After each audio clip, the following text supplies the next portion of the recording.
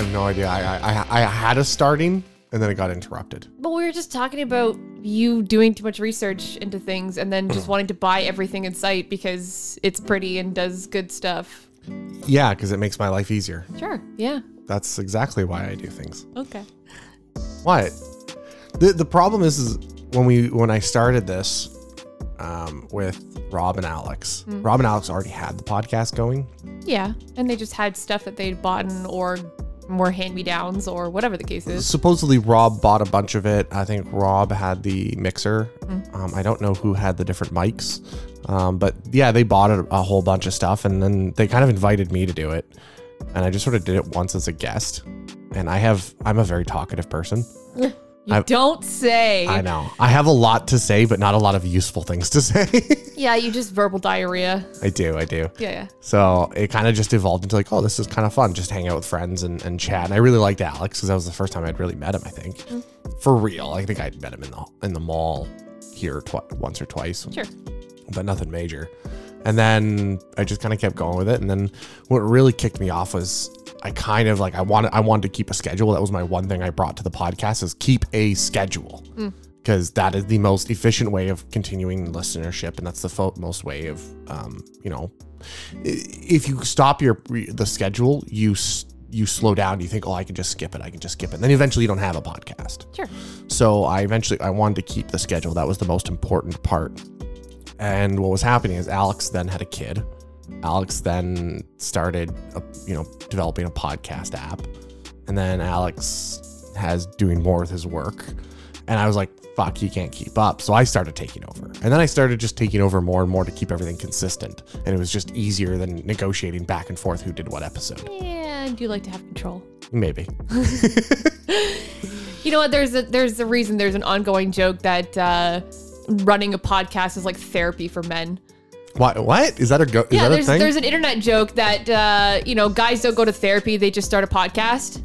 I think it's actually pretty fair. Yeah. Because I do think that in therapy, one of the most important things they have you do is talk, verbally communicate what you're thinking. Yeah. Communicate your thoughts and feelings.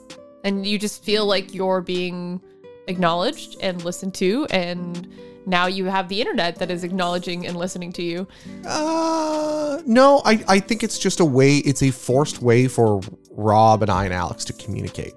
So we enjoyed hearing each other's thoughts on certain topics, and Rob and I especially would just chat for stupid amount of times on stupid amount of topics. Sure. And this is just a forced way of doing it. Yeah. I would like to have it with more of my friends, but a lot of them aren't interested. And on that note, you know what else is therapy? What? Rolling dice. Oh, yes, it is. It is a very strong. So today is a special edition. It is not digital love. No, it's analog love. Ooh. It's paper and pen love. Paper and pencil. Come on, you heathen. Pencil, right. Nobody doesn't pen. So I've already said this. If you listen to our classic episode, and if you listen to our last digital love episode, you know what this is about. But why isn't this about D&D 5e? Because D&D 5e is for plebs. Oh, you're them fighting words. For the normie tabletop types. It's funny that we've got this that's gonna just bash on D&D 5e, and then immediately we're gonna go do Raised by Spoilers, and there's Rich who loves D&D 5e. Oh yeah, he's hard into that whole Hasbro universe. Yeah. So Pathfinder it was originally started as, first of all, it's made by a company called Paizo. They used to make magazines for D&D 3.5. They would make adventures. Kind of like back in the old days, you would have little mini modules for each campaign setting. And because there was no standardized setting back then, each module would be its own universal, unique setting. I don't remember what the name of the magazine was. Wasn't it their dwarf one? No, they did it for a bunch of stuff. Good. Go ahead and look that up while I continue the rest of the description.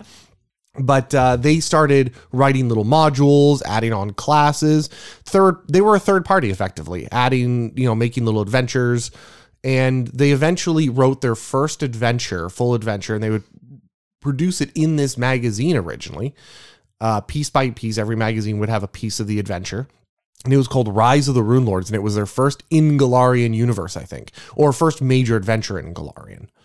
It's classified as their first. And they did that for 3.5 in a magazine.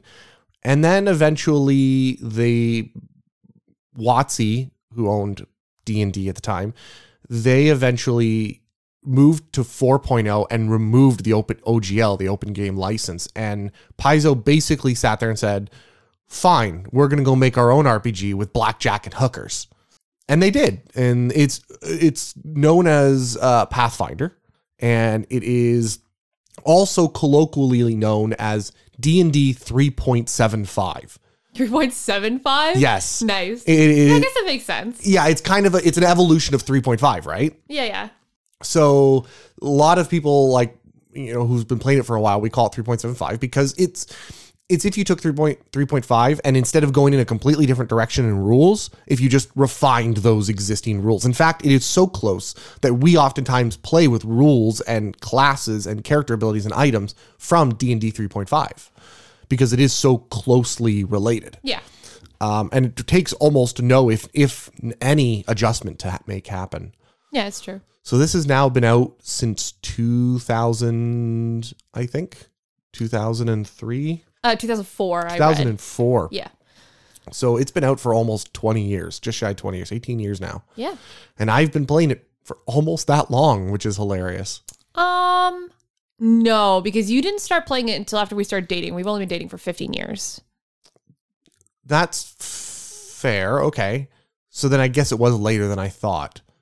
Yeah, for some reason, I'm pretty sure I just read that they started doing it in 2004, but I don't think they became an official, their own official thing until 2009. 2009 was when they started. That's what it is. 2009 makes far more sense. Yeah. Because that's when they first actually published it. They were making... Oh, sorry. They started doing the magazine in 2002. They took over publishing. The magazine was called Dragon, by the way. It's very generic. Yeah, very generic. Yeah. Now it's called Dragon Plus. Ooh. Because they had to add a plus to make it fancier. Because now it's a subscription and it's not a bullshit. Magazine. It's online. Exactly. Oh, God. So, yeah, they took over publishing the magazine in 2002 and they started kind of putting their own little modules in there, but they didn't become their own entity until far later. So 2009 makes more sense because I'm quite aware that I started playing it about a year after it was published. Yeah. And I think we started dating in 2007. Well, what's 15 years what's from 15 June? Years from today? That's a good question. Math is hard. Aren't you an electrician? Aren't you supposed to be good at math? No, that is the exact opposite thing that I'm good at. 2007. 2007. So that makes about sense. Yeah, 2 years after it came out. Yeah, that makes sense. Yep. So I got into this because I started working at an IT company where my senior technician, I should start this in the way back machine. Oh, yes. Where Rob introduced us to it. Did he though? I think he did for me. Rob introduced us to D&D 4. No. I'm pretty sure it was 4 that we 4 played. wasn't out back then. Oh. Okay, I guess it was 3 or 3.5 or whatever. He never even introduced us to that. Well, he introduced us to whatever Rob's wishy-washy no rules system. Yep. Rule of cool, do whatever the fuck you want. It was originally a Warhammer RPG. Yeah. That was a big one. Yeah, not gonna lie, Rob initially ruined tabletops for me. Yeah, I mean, he's not here to defend himself. No, he's not. I'm willing to say it to his face in one of the classic episodes. Yeah. But yeah, he definitely ruined it because we were children. How old were we? We were in high school. We were 15, 16. Yeah, we didn't know about really strict rule following and the value of it at the time. Mm-hmm. And Rob definitely didn't know. He barely knows that today. No, and Rob, to be fair, in Rob's defense, what he was trying to do was create a cool story. Yes. So it was whatever you wanted to do in that world that created a cool story. And he would just facilitate a cool story. And that was the end of it. Yeah. But the problem is it was just... there was too much going on. It was too much chaos and too many different people having different ideas of what a cool story was. Yep. And then also Rob having an idea of what he wanted the story to be. So he would sort of push you in the direction that he wanted that story to go. Yes. That's kind of one of the number one rules of don't do this as a DM. Yep. I mean, there are vague rules, but you have to understand the rules in order for you to be able to allow to break the rules. Right. Yeah, that's true too. And that makes total sense. So yeah, that's how I guess we both kind of got into tabletop RPGs early on and relatively around the same time through Rob. Definitely. That being said, we walked away from it for quite a long time. We definitely just wiped our hands of that and never looked back. But I always had a spark. There was always a spark in it with me. I didn't. But I could never find anyone, or not that I actively looked, because it was like, this is that thing that people do. Right. And I didn't really think it could be anything more until I started to grow up and started to understand. I actually picked up the 3.5 that came in the huge, thick box set. Yeah, I remember the big box, the three box set with the Dungeon Master Guide, the Monster Manual, and the Player's Guide. Exactly, yeah. And I started to read those and understand the rules more and go, oh, this is how this works. This is how that works. And I'm a very mechanically minded human. I just like the art in them. Yeah. I just like flipping through to see the art. They had cool That's the only value it had to me. Yeah, it was really cool art. It was. It definitely had a lot of inspiration. Mm-hmm. And that was good. But that's how I began it. And then I met Paul, who was my old senior technician, who talked about how he did Pathfinder. I don't know how it came up in conversation originally, because this is over a decade ago. And due to some weird circumstance, I ended up getting invited to his game, one of his Friday night games, which is like a beer and pretzels kind of game. Sure. And I was hooked. Here's a bunch of guys, most of them, a lot of my IT guys, because they all knew each other through work. Yep. And we would all just interact, hang out, have some beers, chill, debate, talk, and play a dumb, stupid game until 2 a.m, as adults do on a Friday night. Mm-hmm. And that's kind of how I got into it. It was fun. Yeah. Yeah, I could see that. Yeah. You know how I got into it? You. Oh, is that how this works? Yeah. Is that how this whole system works? That's how this is happening. Oh, is that what analog love is about? We introduce each other to things that we love. Yeah, I think it was a mix of, I was sick and tired of you literally being gone every single weekend because you had 3 different games that you were playing. Yeah. And I had every second Friday night. Yeah. Every Saturday. Yep. I don't think I was playing the third one. It was just the 2. It was just the 2 at the time. But the 2 that consumed literally like 90% of your time. And it was every Saturday. It was every Saturday. So I would basically just be left alone every Saturday to be like, okay, well, shit, this kind of sucks. So I think you guys had a discussion at the table of like, oh, hey, why don't you try to get Amanda into it kind of thing? Because I think you were feeling kind of bad at the time that you were essentially abandoning me every single week for at least 2 days. I love you. Absolutely, that conversation did not happen. Oh. So the way it worked is we are a very inviting crew, and we are always into introducing people to D&D, and we all are Pathfinder, and we knew you were a nerd like that. And I kept trying to get you introduced, and you kept rebuffing me, thinking it was supposed to be a guy's time. Well, it was. Not really. It never was. It just coincidentally was a bunch of dudes. I guess. Not because we chose it to be, just women don't want to interact with us. We're a bunch of IT dudes. That's fair. Everyone had wives. Like, sure, for the Friday group, it was a guy's night out, away from their kids and their wife. But for our Saturday crew, it definitely wasn't. No, it's true. So no, it just wasn't that. There was not a specific conversation. Then I gave you more credit for having sympathy towards my feelings than apparently you deserved. So I love you. Way to dig your own hole in that one.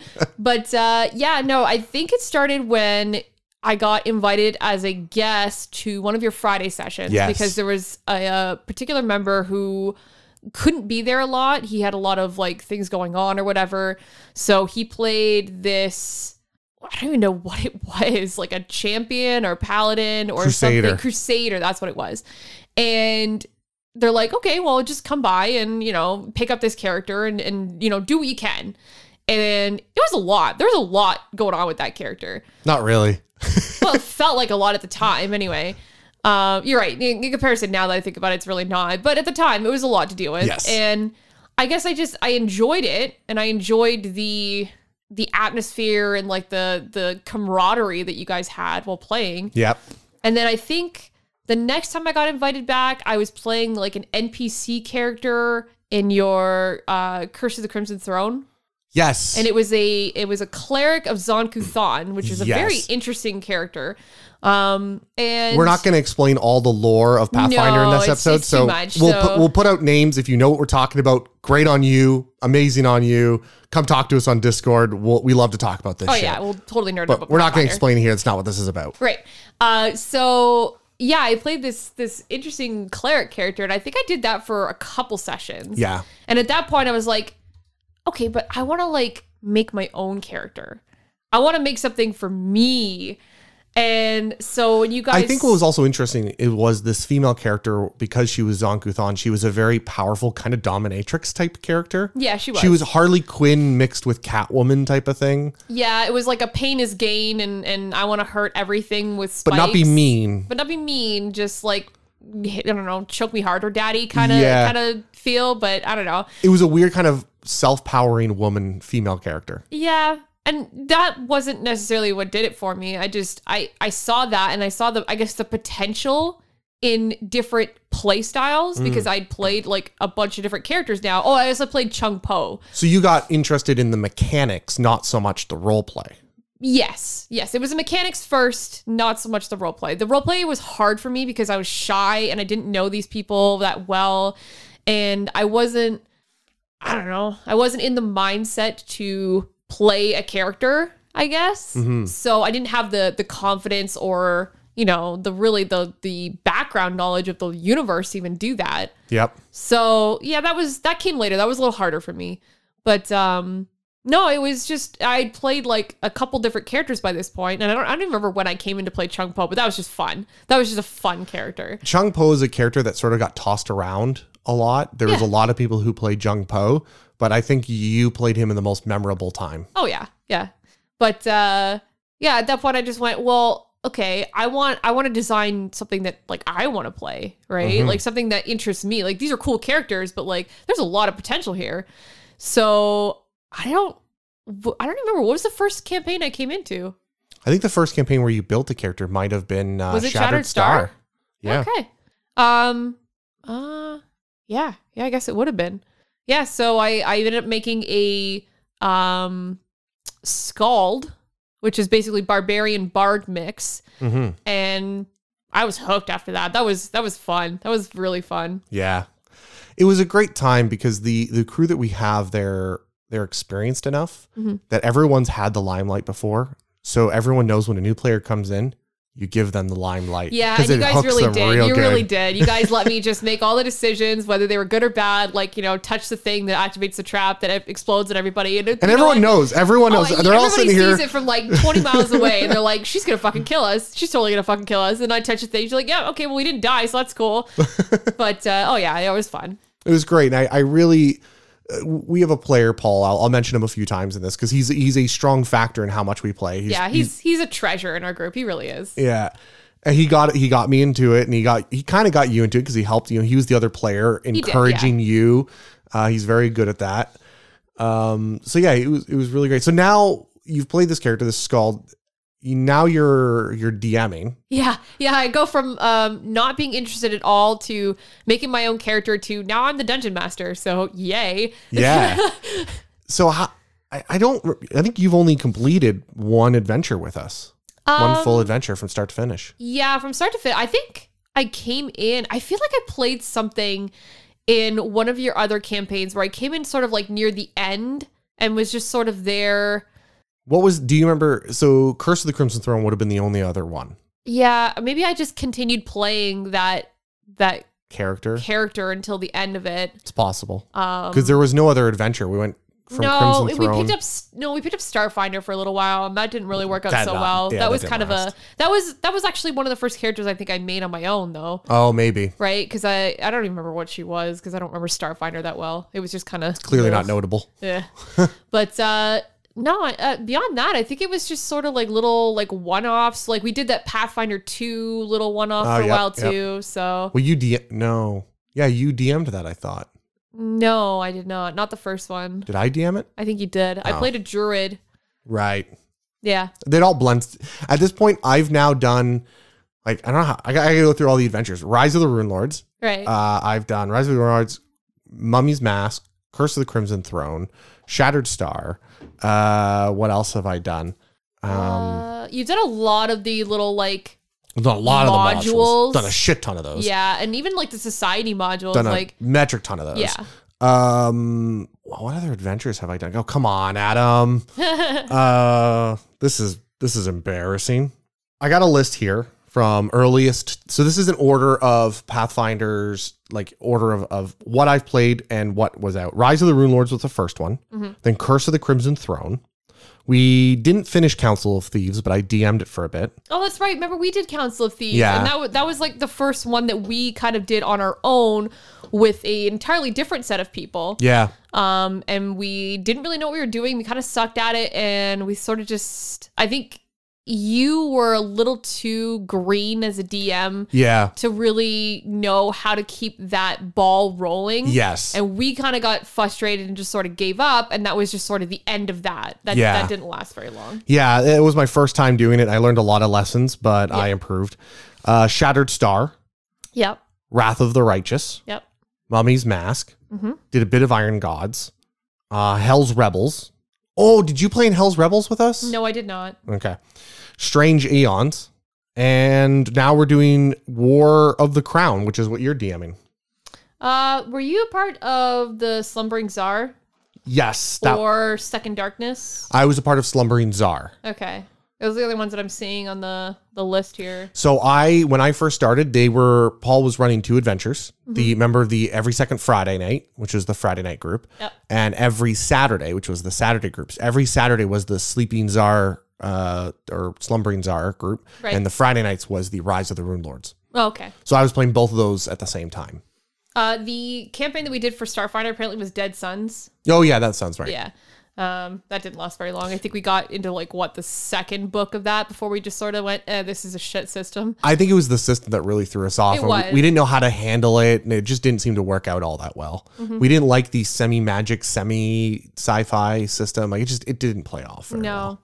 And you know what? I'm sure it's better now because it's been out for years and years and years. They've added a lot of stuff to it. I'm just not willing to give it another try, unfortunately. Yeah. Also, I'm not a huge fan of sci-fi universes. No, you're not. I love high fantasy. That's like my shtick, but sci-fi, I know it's just fantasy of another flavor. It's just not a flavor I enjoy. It kind of is, and in order for it to work, you have to treat it like that as well. Yeah. It's the only way it can work, because otherwise it becomes too like this universe, and no one wants to do that. Yeah, nobody wants real life. That's boring. Yeah, that's a Call of Cthulhu thing. Yeah. So I wanted to talk about the D&D 5e, because obviously you're into this, and clearly you're liking it, so I don't have to ask the question, do you enjoy it? No, of course I enjoy it. So I've got to ask the more important questions. What is it? Now, you've done D&D 5e about as often as I have, I'd say. Absolutely. I think you've maybe a few less sessions, but nothing major. Yeah. Not enough to have a vast difference in our experience. I've never DM'd for 5e. Right. I've only been as a player, and I don't know that I'd want to DM for 5e. They make it so hard. So you've heard my complaints about. Yeah, I feel like it's just so much more work. They make you really work to be a DM, which is probably why nobody wants to do it. Well, there's a value there they focus their attention on make your own adventure, make your own story, make your own stuff. That's their focus. Make your personal flair, add your personality into whatever this campaign is. Yeah, whereas I've always taken the role of I work every day. I work every day. It's a holiday day, and I'm about to go work with you. Yeah. At work. Yeah. And you're going to help me. And not only that, but I do a podcast. I don't have time to create a whole universe. Yeah. For 1 4-hour session. I also know that I am not a good enough writer to create a narrative and a universe that people will actually be interested in. Yeah. Right? Like people fucking get paid for that. People spend a lifetime perfecting that skill. Absolutely. Why am I, the mook fuck electrician gonna be any better than somebody who's spent their entire career dedicated to story writing? Like, no, my shit's gonna be boring and nobody's gonna care, and it's just gonna be a disaster. I don't think it's gonna be as bad as you think, as you tend to think things are gonna be worse, but I think the amount of work and effort it takes to put into it, and not only that, but if you're not feeling into it that week, there is no game to supplement you. It's true, yeah. Right? If you're feeling not that great, you're going to make a shitty. This session is going to be ultra shitty. Right. Whereas the next session will be ultra good.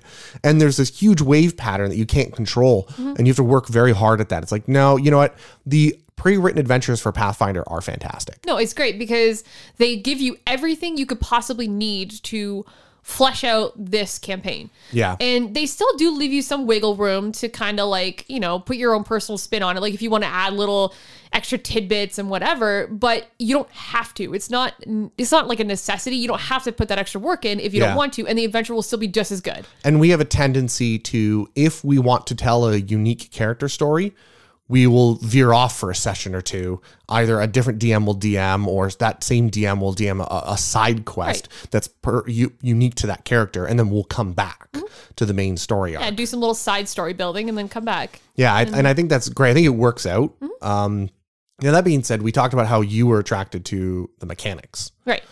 And the differences between 5e and Pathfinder. I use that comparison because most people play 5e, so I like to compare it to that. It is the more commonly used system. Because I do find that in terms of learning curve, D&D 5e is much easier to get into. I think it's easier to get into as the player.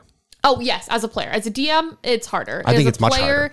It is, if you go to any, like, you know, those bar scenes or like outings or whatever, and they just have like a pickup game of tabletop, it's like 100% easier to do a pickup game of D&D 5 than it is for any other system. For sure. And I think there's a give and a take there.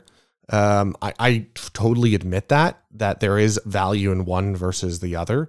Pathfinder is far more structured. Yes, so absolutely. The rules are far more structured. There is a rule. I don't want to say there's a rule for everything, because how many times have we come across that? Oh, there isn't a ruling for this exact minor right, and thing. we've had to dig through forums and find, you know, rulings done by, what's his face there? The guy who... James Jacobs, yeah. Where he's just kind of like, oh, no, it's actually this. Everyone goes, oh, okay, that makes sense. Yeah, we've done that. We don't do it often enough, especially now. I don't think we don't... I think we'll look in the rule books maybe once every 10 to 11 sessions, somewhere in that realm. Like, we don't look very often anymore. Yeah, I think the last thing we had to look up was the mechanics for being tripped while flying, because that was like a big issue. And yeah. And we all were like, well, I think it was like this. Well, I think it was like that. And we're like, oh, I don't know. Someone look it up. Yeah. But we tend to be very, I think the value, and there's a lot of people talk about, well, in D&D 5e, you just make up a ruling and move forward. Right. We do that in Pathfinder. Essentially, yeah. We do that. But we have more structured knowledge to base the ruling off of, whereas D&D 5, it's just like popular opinion. Yes. And sometimes the popular opinion will just end up biting you in the ass later, because you'll make a ruling on something not realizing what it affects, and then you'll get into a scenario later and go, shit. Yeah. This is really, really bad. Whereas at least in Pathfinder, you know that, like, okay, because this rule is this way and this rule is this way, I feel like the other rules will kind of protect you from like anything absolutely ridiculously catastrophic happening. Yeah, you would have to ignore a bunch of other rules. And not only that, but you can take those other rulings to help mitigate and guide you on how to rule this one. Exactly. As long as you understand those rules. So there's more of like a safety net, I feel. Yeah. In terms of like how to rule something. And I think the other thing there's two things that I think have major value with the high amount of rules structure. One is a player, before they take their action, can already predict what dice they're going to have to roll and how successful they are at a task. Sure. So I, as a DM, don't have to tell them what to roll at that moment, and they have to fumble for dice and figure out what to get. They can prepare what their turn is going to be, so that when combat comes around to them, they already know what they're going to do. They already have the dice organized in hand, ready to go. Sure. And I think that has value, because you give the power to the players to know what is coming, and they can make accurate predictions. I call it a consistent universe. I also feel like a lot of D&D, and we've talked about this before, becomes a Mother May I. Yes. Because there is no rule for a lot of things. You end up having to ask your DM, like, can I do this? Can I do this? And depending on who your DM is, sometimes, you know, they'll be reasonable and say yes, you know, whatever, or no. Sometimes they will just be like, no, fuck you. Like, I don't want you to do that in my universe, kind of thing, right? Yes. So it ends up being more reliant on the person who is running your campaign and less about the actual like rule set or the system itself, which kind of, you know, it can be good and bad. Depends on who your DM is. If you have a great DM, it's way better. Right, exactly. Because if you have a great DM, their mentality is, yeah, you know what? Fucking rule of cool. Let's just do it and see what happens. Or let's do it for the sake of a good story. But here's my counter argument to that. Mm-hmm. And I know right now we're just arguing D&D versus Pathfinder. Yes, we are. But we do this all the time. It's a running joke. It's a running joke, yeah. That rule of cool doesn't just because Pathfinder has so many laws doesn't mean we don't abandon the laws. No, it's true. Like if we've done it plenty of times. If a player asks to do something that is kind of a little outside of how the rules are interpreted, the rules, right? It's like rules as written versus rules as intended, right? So if you can justify what you're doing with whatever, like, you know, usually for good role play reasons is the justification. If you can make up some awesome reason, like for story or character or whatever the case is, I'm going to let you do it, right? Yeah. Like, why not? Why not have some cool thing that might happen that, you know, could affect the story or the situation or whatever, and everybody gets a good laugh at it? Because that's what you want. You want everybody to have a good time. You want them to laugh and have fun and whatever, right? So sometimes you just let people do stupid things and see what happens. Yep, you're absolutely right. You're absolutely right. The other funny thing I think is whenever I DM'd as D&D 5e, whenever someone was, hey, mother, may I do a rule? All I was thinking about was the Pathfinder rule and how I incorporated it into D&D. I know, and that's... So when we were playing D&D 5e, because there are so few rules in 5e, I was taking the rules that already existed in 5e, and then for everything that didn't have a rule, I just took a ruling from Pathfinder and stuck and, you know, squished it into 5e. Right, and we basically just played Pathfinder with less numbers. Yeah. Realistically, like that's how we played 5e, which is fine. It worked out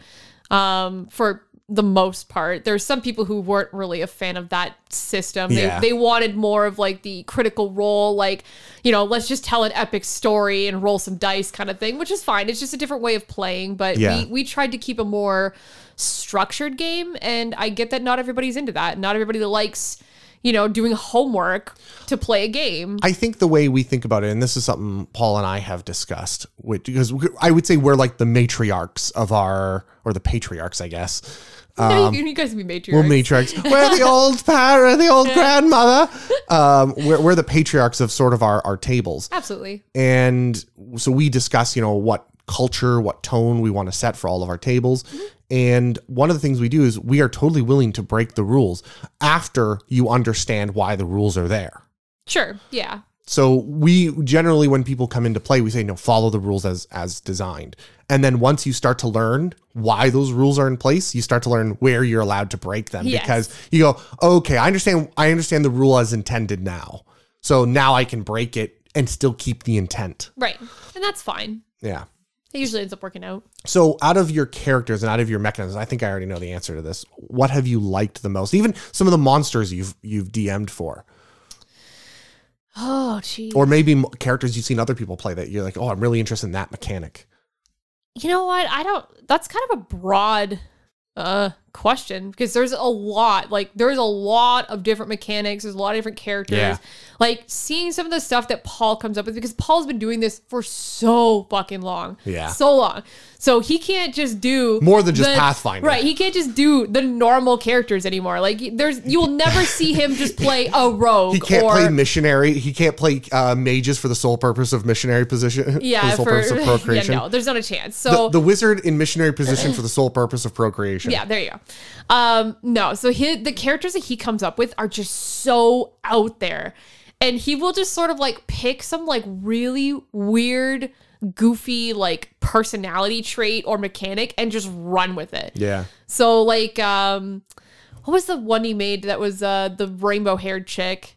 Oh, that was like obsessed with unicorns. I forget her name. Yeah, I don't remember her name, but he made this character, and like her whole thing was she had like what they called veils, which were essentially different items that she could like, there were like ethereal items that she could switch out, and each item that she used or carried or whatever, each veil would give her like a completely different set of abilities. Yeah. And like things that she could do. And this character was such a weird, quirky Swiss Army knife of stuff that was just really fucking cool, but like flavor wise, it was really cool too. Yeah. And just seeing the stuff that he comes up with, I just go, oh my God, this game is just like, the possibilities are endless. Yeah, he's a great show. He digs into like a lot of third party and a lot of like 3.5 stuff because he's run out of material in just the regular Pathfinder rule set. So, you know, some of his stuff is like, you know, might be a little overpowered for what we're doing, but yeah, he just like his character concepts are just ridiculous. He's also crazy. I'm sure there's a lot of people that would accuse him of min-maxing. Oh, absolutely. That's exactly what he does. Definitely a min-maxer, but he's also not, because he's definitely taken punishments. He mostly takes role play drawbacks. Yeah. For the purposes of his mechanics. Yeah, it's true. So he'll usually have very powerful characters, which is awkward because I think he's the character I've killed the most. Yeah. Yeah. I think he's the player I've killed the most. He min-maxes, but he also min-maxes things that aren't necessarily like a huge benefit to his character. Like, for example, his last one, the vampire death metal, right? He min-maxed armor. Like, that was his thing. Like, you could not do any damage to him, but he was also vampire, so he was weak to like sunlight and a lot of other stuff. Yeah. And he didn't do a lot of damage, right? Yep. He wasn't like a huge damage dealer. He just never got hit. And that he was like proud of that. That was just kind of like what he was going for. But like as a min-maxed character, he wasn't like, you know, super ridiculously all powerful, like, you know, annihilate everything. He just was really buff. I don't know. He just likes to take a certain mechanic and bring it to its limits. Yeah. Not necessarily a min-maxer. It just turns out that way because he can't not make a good character no matter how hard he tries. True. He just knows the system so well. He just knows exactly what to take for every situation. He used to help write/edit for Dreamsguard Press. Oh, I remember that. Yeah. Yeah, he was like that for a while. He didn't do that. I don't think he does it anymore. But so we've talked about how many adventures. What was your first impression? Like when you were first running with that Crusader and that first night, what was your impression of the game? My first impression was, holy shit, there's a lot of math.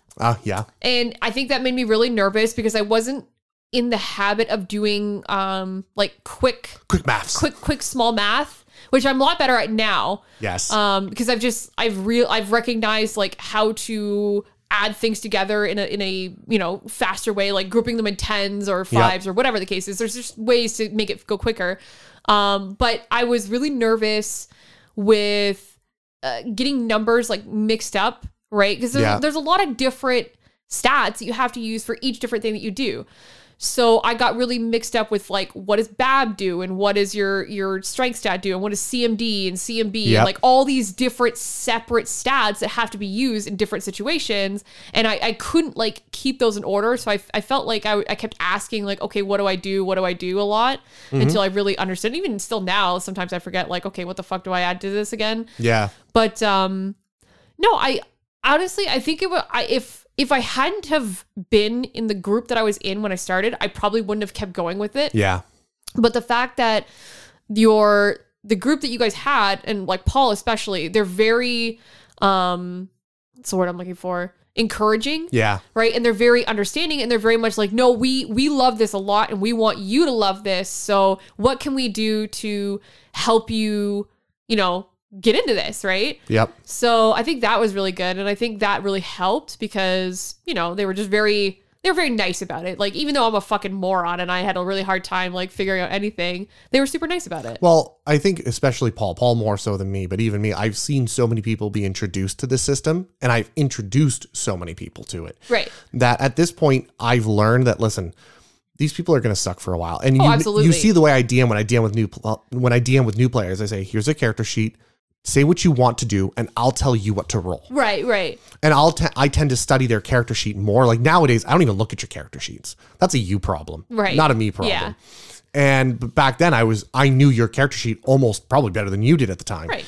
And the goal there was for me to help ease you into it. So all I was doing was at start, it asked you what dice to roll, and eventually you'd start to learn the patterns and go, Adam's going to expect this dice roll. And then once you start seeing the patterns, you can start seeing where the numbers come from on your character sheet as you level up and create characters. Yeah. And then eventually I don't need to anymore. Yeah. As you have the repetition, I think you start to realize like, okay, well, I know for the last like 3 rolls, I've had to add, this to my stat when I roll this dice. Okay, so I'm going to keep doing that. And then you realize where that comes from and what that relationship is. Yes. Just simply through repetition. And I think eventually you kind of just, you pick apart the character sheet and you start to realize what each different thing does. And you start to realize the link between everything on there and how the class and the character comes together as a whole. And then that's when you really start to understand the system. Yeah. And I think that's where Pathfinder ultimately wins out for me over 5e. Is 5e is really easy to pick up. Yes. If you're DM, you can just start making rulings. Yeah. And that's where it's fine. But I still think it doesn't make for a great session. That being said, the characters are far more diverse because of the mechanics.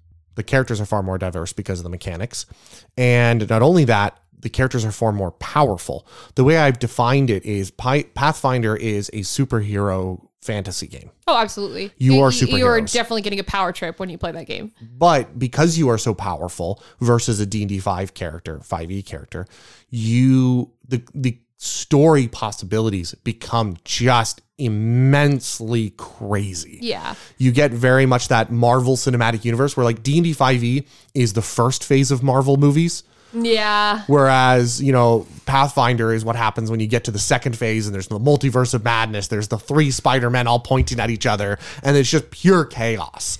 Yeah. Yeah, I do agree that D&D, I feel you really don't get that sense of like, I'm getting more powerful. I'm like leveling up, right? When I played my druid, for example, I felt like my druid at level 3 pretty much felt the same as my druid at level 13. Yeah. Even though I had a couple more different types of animals because I was a shapeshifter druid. So I just had a bunch of different more animals that I could turn into. But I didn't feel like I was like hugely more powerful. I didn't feel like I could overcome situations better than I could at an earlier level. Yeah. And I feel like that was kind of disappointing. I feel like, you want that sense of like, look at me, I'm becoming more powerful. I'm getting these like super awesome abilities and I'm becoming godlike in this universe. And I feel like D&D kind of really tamps that down. Yeah. But I think also it's part of the simplicity of it, right? Because the more powerful you get, the more things you have to take into account, the more, abilities you have to remember that you have and like all that stuff. So it's a lot to juggle, but I feel like Pathfinder does it well because they really like kind of build that up over time, right? You get like one new ability every so many levels or whatever the case is. So, or even like spells or whatever you're getting. And because it's a gradual increase, you feel like, okay, well, I can do everything that I did before and then something new each time. Yeah. So you never really like, I don't know, get mixed up, I guess. They don't throw too much at you all at once. If it's your first time playing, for sure. Yeah, but maybe. Most RPGs, and I think even 5e requires a mentor. Oh, yeah. Even getting into 5e, it'd be very difficult for a brand new group who have never played any other tabletop RPGs to get into. It's near impossible. No, you definitely need somebody who is experienced, who can like guide the rest of the players. Yeah, you only need one per table, really. Generally, even just for like, the first campaign that you do. But yeah, you generally want somebody with experience. Yeah, that's true. So there is one interesting thing I wanted. A lot of people, I know we talked about how this was going to be, you were concerned that it was a guy's night out. Yeah. I figured it because, whatever. Everybody always says that when you're in a relationship, you want to have at least something hobby-wise or, whatever the case is that you do separate from your partner, right? Yeah. You have your thing and I have my thing and, we keep that sense of independence while still being together. I guess that's supposed to be healthy. Some people tell that. Yeah. I mean, you're in my podcast. You're in my podcast psychology. What do we call it? Therapy session. Yeah. You're in my D&D session. The only thing you really don't do with me is watch as many movies as I watch. No, I'm not into binge watching TV and movies. That's still a you thing. So I know there's an interesting question of like, oh, was I, did I not like it when you joined? Was I invading your guide? Was I invading my guide? No, actually, I really enjoyed it. I wanted you to play earlier. You just weren't, like, you kind of rebuffed it a lot.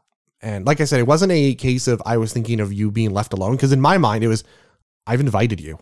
You're being here alone on your own. Yeah, and you know what's funny? You're choosing to do that. Now that we've been together for long enough, I feel like it's one of those things where most people go, what the fuck? You had every weekend to yourself and you were complaining about it? Like, most people would love time away from their significant other on a weekly basis. Like, why would you not keep that? And you go, you know what? Yeah, it was like nice every once in a while, because sometimes it's nice to just like have a weekend to yourself and, you know, chill out and sit around your underwear all day and not really care about what you're doing or who's around.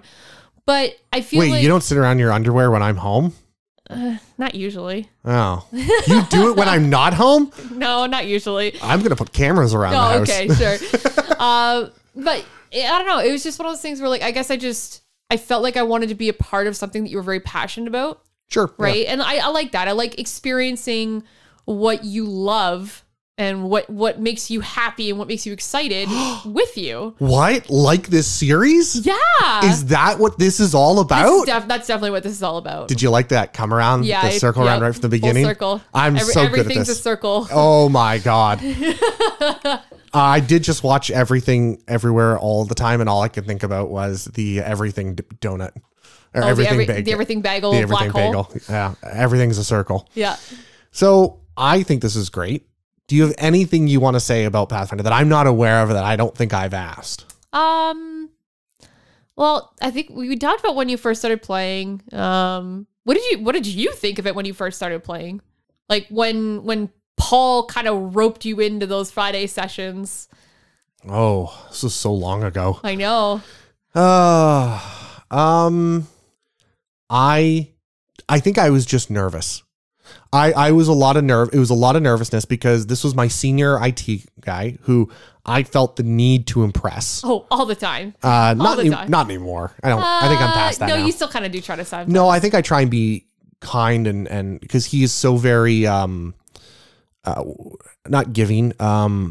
He's so understanding of other people, and he's so giving, I guess, like generous. He's the one who hosts the games. Yeah. He always has a little, screensaver for us. Yeah. He's always got the snacks for us. And the drinks. And he's always a DM at some point within his 2 games. Mm-hmm. And he bought all the models. Like, this guy goes above and beyond. He built a whole, table just for it. He put a TV up there with a Chromecast. Like, he gives so much to us. He goes above and beyond for all of his friends, and he does a lot. He does a lot for everyone.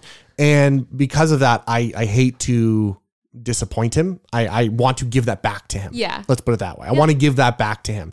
And at the start, it wasn't like that. I didn't have that impression of he gave everything and we cared about it.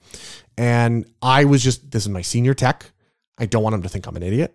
I don't want him to think I suck. And I don't want him to kick me out. Right. And so I met all these other IT guys. I'm like, oh, this is great. Some of them I had gone to school with. One guy, I actually took his place at the company. He had left the company and I had replaced him. And so I was nervous, like hardcore nervous. Had no idea. I'm bad at math. I still am. Not to mention, you just have like general social anxiety around people to begin with. You still do. You still get awkward around people. That's why you just swear more when you meet people. Yeah, you're totally right. I do. And it's really bad. Yeah. For whatever reason, you think that like swearing equals confidence and you want to, portray confidence to the people you're talking to. So I think it's just a shocking thing that makes people pay attention to me. Or that. I don't know. It's just my way of getting people's attention, I guess. I don't know. I don't know. I know that you do it and it's just weird and whatever. You do you. It is weird. The more I swear, the more nervous I am, generally. Which is really strange. It's just funny. So yeah, this has been great. I love the fact that you're not just playing the game with me. You're not just enjoying it. You're loving it. And I would almost think, I get the feeling that if we were to break up, which by the way, I've got divorce papers here. That you would potentially find your own group if you ever did. Like you would play again with another group of people beyond me. Heck, even now, it's funny because when I go to work and I've met a lot of different people through my job now, just through like my apprenticeship and whatever. So I've had to meet new people all the time. And as soon as they find out that I play D&D or tabletops or whatever, they're like, do you want to host a game? Can we come to your game? Do you need another player? If you need another player, like, I'm totally available. Just like, let me know anytime. Fucking text me. I'll play. And it's just like, oh, wow. There's a lot of people. It's funny. There's a lot of people who really want to play, but there's not a lot of people who want to host. Yeah. And I find that seems to be the issue, like, everywhere. Like, it's hard to find a good, consistent DM, but it's easy to find players. Like, there are so many people who want to be involved in the tabletop universe, but just don't have a dungeon master available to them and aren't willing to do it themselves, either because the lack of confidence or experience or whatever the case is. So I know, or they don't think they can. Yeah, whatever. There's a lot of different reasons why people like can't or won't do it or whatever the case is. And I totally get it. It's not for everybody. But yeah, I'm pretty sure that I could just assemble, a pickup group of random middle-aged electricians that I work with. Yeah, pretty much. And it's just funny. It's even people who are like older too, who they're like, oh, well, I played D&D like advanced when I was in high school and I really, really liked it.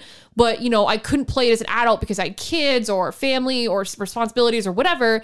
And now that they're older and their kids are all grown up, they're like, I wonder how that thing was that I did back in high school. Like, if it's still around, and like, would I still enjoy it as much as I did back then, kind of thing. So they get the wheels turning of like, can I do it again? Do I really want to roll? I want to feel the dice in my hand after all these years, right?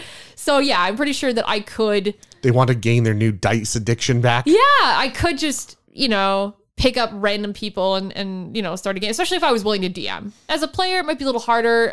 Like I said, there's fewer people who are willing to DM, but I mean, they are still out there. And even our local game shops, right? They still host those events where they'll have people come in just to be dungeon masters, and then you can join any one of them with their campaign or whatever the case is and just play in the game shop for the night. So yeah, that still exists too. Yeah, it's great to have that feeling, that camaraderie. I think the better experience is if you can get a long-term group going other than those pickup games. Oh, absolutely. Pickup games are something you do if you just need a quick hit, but it's not the same. No, there is the relationship that gets built between everybody at the table. And you gain those like sort of, inside jokes or callbacks to, another story that happened earlier, whatever. Yeah. That just makes everything that much better, that much more like story rich or funny or whatever the case is. So yeah, it definitely gets better when you spend more time with those people. Absolutely. Well, this has been lovely. Yeah. I love this. It is. I love this game. I love that you're into it. I like that I'm into it too. And I love you. I love you too.